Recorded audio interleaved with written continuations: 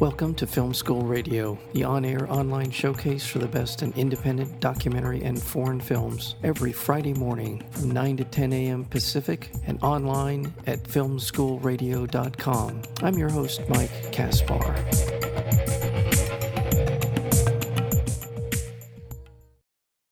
When it seemed incomprehensible to laugh again in the aftermath of the 9/11 attacks, entertainers walked a tightrope of appropriate humor in the turbulent days and weeks and years that followed. Through many onstage trials and tribulations, occasionally leading to career destruction or death threats, they discovered comedy is a vital force that unites and heals no matter what difficult times we find ourselves in. And that is true. That was true then, and comedy still walks a pretty fine line. We're here to talk about a wonderful documentary film called Too Soon: Comedy After 9/11. We're joined today by the co-directors, Nick Scown and Julie Seabaugh. To both of you, welcome to Film School Radio.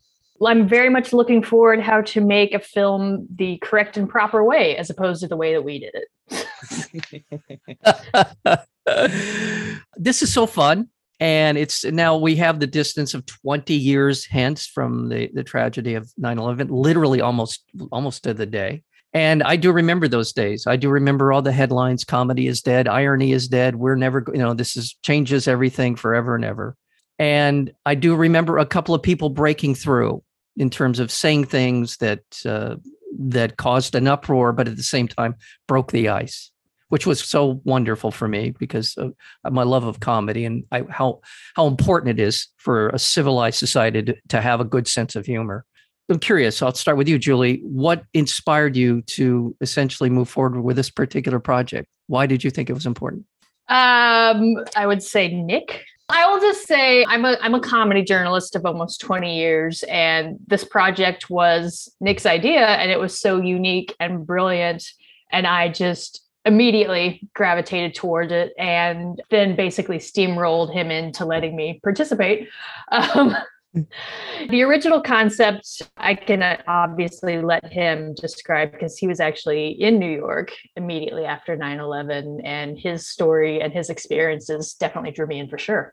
Nick? We were talking before the show. This is an idea that I'd had for a very long time. I'm not in the comedy world. I'm just a filmmaker and a comedy fan. But there's I get reminders of things of every anniversary. There's a lot of articles and stuff, and I just be like, for me, the biggest memory I have from that era was I was in New York looking at film schools, just kind of saw the city in the aftermath, and it was a very different place from the city that I had visited years before, and being very depressed and not sure how we were going to get out of this mess. And when I got back from that trip, the Onion 9/11 issue was waiting for me on the doorstep. It was the first time I really laughed, and that I probably cried, I think, too, while I was reading it. And it was just a very cathartic, emotional experience that helped me at that time. And that always stuck with me. So when I told Julie I was thinking of doing, a documentary about what happened to comedy after 9/11, I mentioned that story, and she had the same exact thing. She had kept that copy of The Onion. So there was something to us about the power of comedy to help us through these very bleak, dark times. And so that was kind of a message that we both latched onto and propelled us as we started on our 5-year journey of making the film. I do remember that issue of The Onion as well. And, there's something about comedy. Prior to that, it was the National Lampoon, right? We have in this country had a tradition. And when I think of comedy in the context of kind of history and what its importance is, I go back to the idea of the court jester and the king. Somebody had to tell the king the truth. And the only way you could do it was to cloak it in this idea that it was going to be funny somehow, that would deliver the message in a way that wouldn't get his head chopped off or someone else's head chopped off. And that is so much of the essence of what I consider to be great comedy and why it's important. Julie, you're a journalist. Is that something that resonates with you in terms of how we should view comedy or why it's important? Absolutely, for sure. I'm someone who grew up in rural Missouri on a farm. I didn't have cable until I went off to the University of Missouri for college and started seeing Comedy Central. And then Dave Attell came and did a show my senior year. And this is when Insomniac was at the height of its fame. And, there was some alcohol involved after the show, and that sort of set me on my path. I was always interested in writing and helping readers kind of connect with entertainment that moved us in certain ways. And with comedy, I kind of found what I was supposed to be writing about. There's a certain truth and empathy I think you can find in comedy that isn't found in a lot of other art forms. Just the immediacy of it when you're sitting in a room with all of these diverse strangers from different backgrounds and beliefs, and you're all laughing at the same thing in the same moment, and then you go back out to your lives. It's always just kind of given me a lot of optimism. So yeah, I think comedy is definitely vital for helping us kind of process and learn in a lot of ways, and just kind of build our empathy from the basis of what a joke is kind of outward, and just kind of unite. And in this case, 9/11 and other tragedies and difficulties we face also heal in the process. To kind of, to your point about the court jester in the film, Asif Manvi points out that was what Jon Stewart said the role of The Daily Show was in many ways, was that someone has to make fun of these people in charge who at the time, especially in the wake of the attacks, there was kind of just kowtowing by the media to whatever the administration said was true, and they wouldn't lie to us and all these things. And so it became the responsibility of shows like The Daily Show and then The Colbert Report to point out, like, no, this is not true. And we need to bring these people down and realize that there's a hypocrisy happening here that no one else was really dealing with in the media. Yeah, because Mo Rocket said it had been more of a Mad Magazine type before. And this is when we saw the evolution of The Daily Show and these other outlets coming into their own, becoming a Peabody award-winning powerhouse. If comedy's not going to address these issues, who else will? Nick, the circumstances surrounding the attack on 9/11, the two planes flying into Tower 1 and Tower 2, World Trade Center, happening in New York City. And for many people, New York is the center of culture, the center of so much finance. And in the world of comedy, I think it'd be LA and New York. I think it'd probably be a jump ball in that regard, but nonetheless, a very important part of the fabric of that city. So for that to happen where it did, and for those great comedic minds to have time to kind of mull over what can be funny about this, how can we begin to heal, is such an important part of the telling in this story. It's so much important about how this documentary works. Who was the first of the people that you approached in terms of, okay, we're going to do this documentary, I want to hear your voice in this? Thankfully, because of Julie's comedy journalism background, she knew a lot of the comics. So one of the first people, actually the very first person we spoke to was Todd Barry. And so we got to interview him and talk to him. Grew the list from there, slowly gathering names. And for us, like I said, The Onion was a really important thing. So that was kind of one of the first storylines we really started to flush out. And then also Arab and Muslim comics and how they dealt with it was one of the early stories. So like Dino Badala was one of the first people we interviewed in New York. And, kind of to your point, New York is this epicenter of comedy. And, Dean was saying, we kind of forget now, but all the New York comics, they were dealing with the same PTSD and depression. And many of them had watched the towers fall with their own eyes or had run away, or I think it's not in the film, but like Jeff Ross talked about how, Dave Chappelle was hanging out at his house because he had power and, not everyone did. And if you think about how they were struggling as much as anyone else, but they found a way to still try and take that and do something positive with it, to go perform and to try and connect with their audience and try and make them laugh and break the spell of the depression that was cast over the city at the time.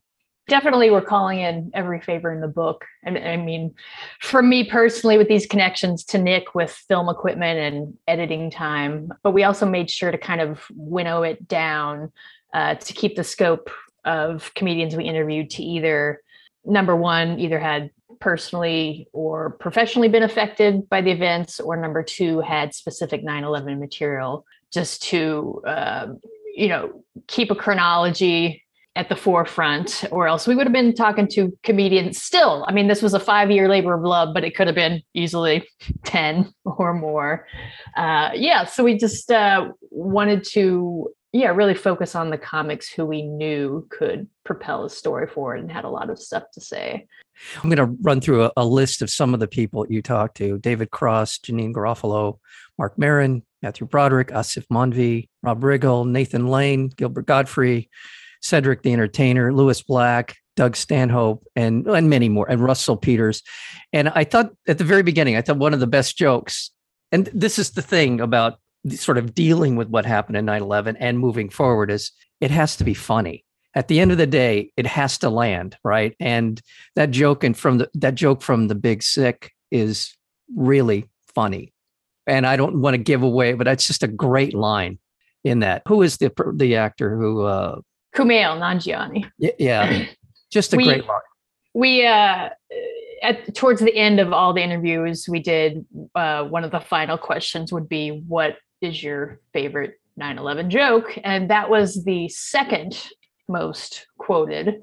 The first being Louis C.K. And there were definitely different responses before and after the knowledge of his past indiscretions came out. Before it was always, oh yeah, this joke is definitely my favorite. And then afterwards it was kind of more, is it okay if I say this joke? Has anyone else said this joke? So we can attribute it to them instead of. But Kumail definitely was number two for sure. Oh, it's a great joke. And I think Al Jean, who's the Simpsons showrunner who's in the film, says essentially, if people laugh, it's not too soon. If people don't laugh, you could get fired. But if people laugh, then it's just right. And so, that's the kind of, like you were saying in the intro, like that's the kind of tightrope comics walk, is you're testing material and you're testing boundaries, and you don't know until it comes out of your mouth and the audience either laughs or groans, you don't, or is just dead silent. You don't know what's gonna happen. Cedric said it too. It's like, until you try, no one knows where the line is. You don't know. The line that is attributed to a stand-up, but mostly known for his work as a kind of commentator, host of Real Time. What Bill Maher said on Politically Incorrect is actually true.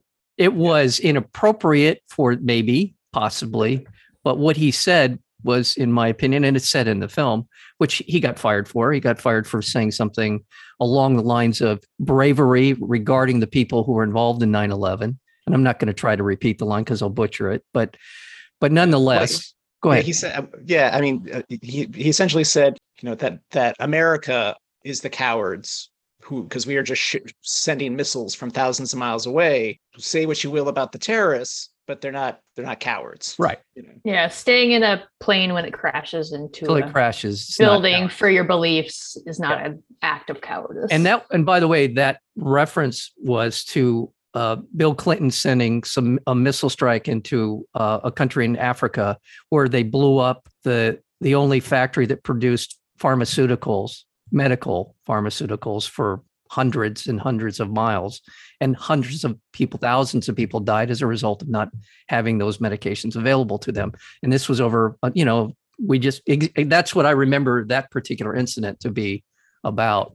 Just wanted to put that in some sort of reference. Ain't the first time we've it wouldn't have been, and it won't be the last. I want to come back to this because it's a thoroughly enjoyable documentary film, Too Soon, Comedy After 9/11, and those streaming on Vice. So if you look up Too Soon on Vice, you'll be able to stream the film there. You can also go to toosoondoc.com, and that'll you can go there, and there'll be a little watch button, and it'll take you right there. Right.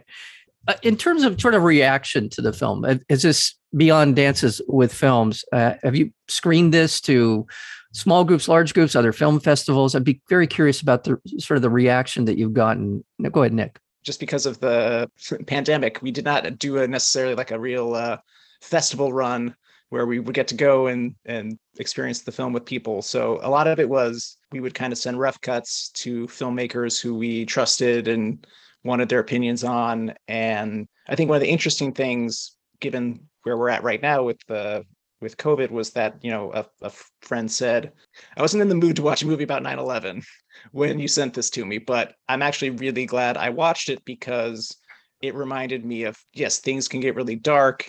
and it seems like we're in an impossible situation, but we do find a way out of it. And so it's been, and some of the reviews we've been getting now, from places I don't think we ever necessarily expected, like the New York Times and the Wall Street Journal, and they're all kind of having the same thing of that. It's a very cathartic film, and like surprisingly cathartic, I think somebody said. So it's been good that we've been able to make something that we really do want to be something that if we didn't want to make another documentary that people couldn't watch because it would give them PTSD, we wanted to really make something that would remind people of the dark times, but also of the light at the end of the tunnel.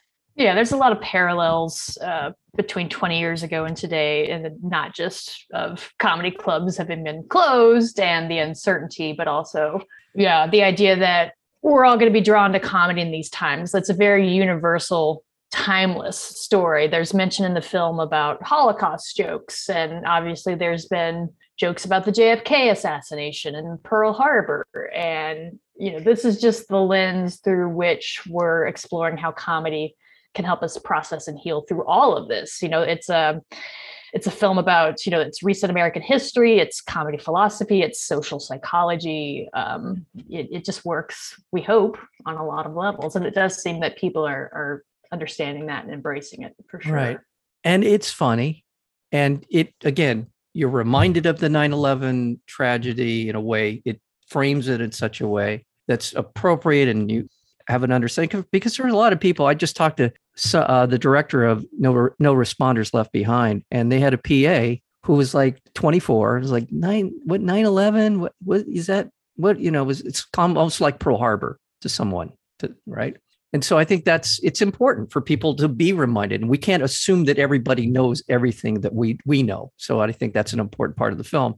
And then you move into all the people who are grappling with what now, but through it all, there's a great sense of we're going to get on the other side of this, and it's funny.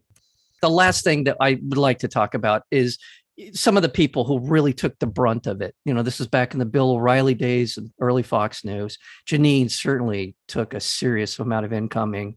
I love her. I think she's just awesome. And I was so glad for you guys to give her an opportunity to kind of recount her story and for her to have the last word on it. And I'm just thrilled to see her, period.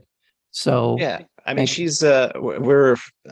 mean, we're grateful that she took the time to sit down and talk to us, because at least now, maybe with the withdrawal from Afghanistan, maybe for younger people, like you're saying, who don't know, there's maybe more discussion of like, okay, yeah, this withdrawal is not good, but why did we go there in the first place? And hopefully we can learn lessons from that. I mean, the crazy thing for us with Janine's story is we would find these archival clips of her at like the protest march against there was millions of people in America and around the world who were saying this is a bad idea and we should not do this. And right. She was one of them. And she laid out an argument. She's like, if we do this, this is what's going to happen. It's going to destabilize the area. It's like, and she just went beat by beat by beat, and everything she said was true. And everything she said, she got attacked for years, and, was getting death threats and just became a target for conservative radio and television. And for, again, kind of like what we were saying before, for telling the truth, she got attacked. And I don't know. I hope she's, vindication or something, but she was spot on. And it's sad that she had to take so many hits for having the right opinion at the time that we should have listened to. As Marin said, no one deserves that kind of blowback, whether you're a comedian or not, but particularly, because she was a woman. Yeah. And so, just personally, I've always been a massive fan of her, and even more so now after having spoken with her, just like her strength and resilience. Is very inspiring for sure. Yeah. The thing I remember about that period is she did not back down. She didn't crawl into a hole. She stood up. And I just think the world of her. And it does seem like, I'm, as an outsider kind of looking in, it did seem like her career just sort of got blown up. And I stopped seeing her in things. I don't know if she did much stand up over a period of time. It just seemed like what happened to Janeane Garofalo. And I felt like the residue of all of what happened to her and the attacks by Fox and all these idiots, Rush Limbaugh, was that it made her radioactive for a long time. And she didn't deserve it. Yeah, I mean, Scott Thompson had a similar story too. Oh yeah, absolutely. I'm sorry, Scott. Please talk about Scott Thompson. I mean, not a similar story in that he was attacked per se, but he felt his career was definitely derailed after trying to mount a one-man show about terrorism, which was reacting to his own experiences of, after him and his boyfriend at the time made a film about Saddam Hussein in 2000, kind of likening him and his family to the Kardashians. Their home in West Hollywood was firebombed and they had a threatening letter that said, destroy this film or you'll be killed. So he was trying to mount a one-man show dealing with this trauma in response to it that was supposed to launch at the Bleecker Street Theater on September 19th, and posters went up all over the city on the 10th. And he thought, the next day, tomorrow, they're all going to wake up talking about this. Not the case. And as he said, he feels like his career has never rebounded. Yeah, like for Scott was affected. And yeah, I think you're right about Janine, where she was not afraid. I mean, if you think about it, she would go on Fox News. She would go into the lion's den to try and battle them head on. And her career, I mean, I think you could probably look at her career and what she was doing before all that and after that, and you can see something happened. And there's probably not a real blacklist in Hollywood, but they're probably like, oh, is this worth the trouble? And they decided that, oh, this isn't worth. She's got too many people on the other side who were. I mean, she's literally getting protests at her stand-up shows. What's going to happen if she's starring in our movie? Right. Yeah, and this was a time, before social media and quote unquote cancel culture as we know it, and it was coming from the right. So it's definitely an interesting juxtaposition of what we see today. And this is the thing about comedy and comedians and the risk that they take, not only as artists to put themselves out there to make these observations and try to make us laugh. But so many of it, it's such a difficult life, difficult to make, a living doing it and to break through to a certain level where you can begin to do more things that you want to do is very, very difficult. And in my mind, history is littered with all of these people who were incredibly talented and insightful and funny, and they just disappeared into the ether and never really got their moment in the sun. And I know Scott Thompson we know him from Kids in the Hall and some other things, but this was going to be his break. This was going to be something that he could hang his hat on. And so, well, there's another comic, Aaron Cater, who's part of the Axis of Evil kind of crew, and he was saying, it's hard enough to have any kind of career in comedy, right? Let alone to have a challenge where now, I'm a Muslim performer. And I got to talk about this on stage, or we're getting bomb threats at a club that we're going to perform at. It is, I mean, it's already such a challenging field. I mean, it is, like kind of Julie said, it's just one guy, it's one person on stage trying to make people laugh. Like there's one of the bookers at the Comedy Cellar, she says, it's not Broadway. There's no script. You can't retake anything. It's not like, oh, well, let's just take that over. It's like, no, it's live and it's happening. And, that's challenging enough by itself, let alone when you put all these other elements and challenges on top of it, like comics were dealing with after 9/11. Yeah. And when you think of the greatest stand-ups, in my opinion, Richard Pryor, Dave Chappelle, Jerry Seinfeld certainly has to be in that list, but Bill Hicks. Thank you. You George Carlin. Yes, Bill Hicks. Again, there's a guy who by himself managed to blow up his career, but yeah, George Carlin. You go back and these people are so brave. And at the end of the day, what you come away from is not just having a laugh, but having something else added to your perspective, something to your life that you wouldn't have gotten anywhere else. And I just absolutely think the world of these people. So to me, it's like the best comedy is, laughter's the immediate reaction, but the best is the kind that makes you go home and think.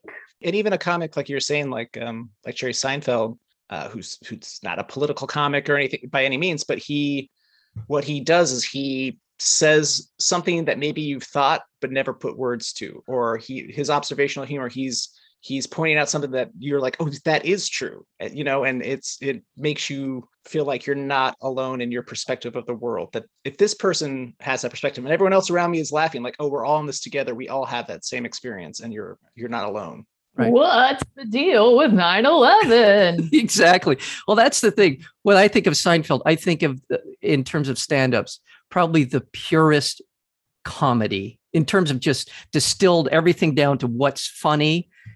I think he's probably the greatest in terms of just, you don't have to have a political perspective or a social person. You don't have to have any other perspective except that he makes something funny. And somebody said he's like, he cannot be funny. And I just think of him in a different than a Pryor or a Carlin or a Chris Rock or Eddie Murphy or others. He's very different. Anyway, I'm going to also throw Mitch Hedberg on that list. Do you? Okay. Yeah. Okay. Yeah, he's Really? someone who young comics might not know these days. But again, his stuff was timeless, universal. You can still listen to it today. He's unfortunately passed, but he will make you see the world through different lenses. I'm going to go back and revisit. I do have one of his CD. I think his first CD, and I listened to it once, and then I just sort of blew by it. I didn't really listen to it, so thank you for that. I'm going to go back and check it out because and Julie actually did a show about him called Hope on Top. So if you want more Mitch Hedberg, it's great, and you get lots of good clips, and then also like kind of his story. Thank you. It's available on the SiriusXM app. Okay, very good. All right. Well, thank you both. Thank you so much for all your time here today, as well as this wonderful film, Too Soon: Comedy After 9/11. We've been talking with the co-directors of the film. That would be Nick Scon and Julie Seabaugh. So to both of you, thank you so much. Yeah, thanks for having us. Yeah.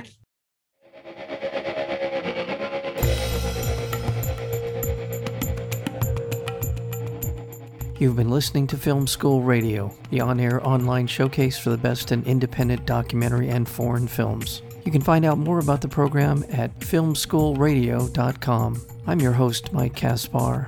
Thank you for tuning in, and we'll see you next week with another edition of Film School Radio.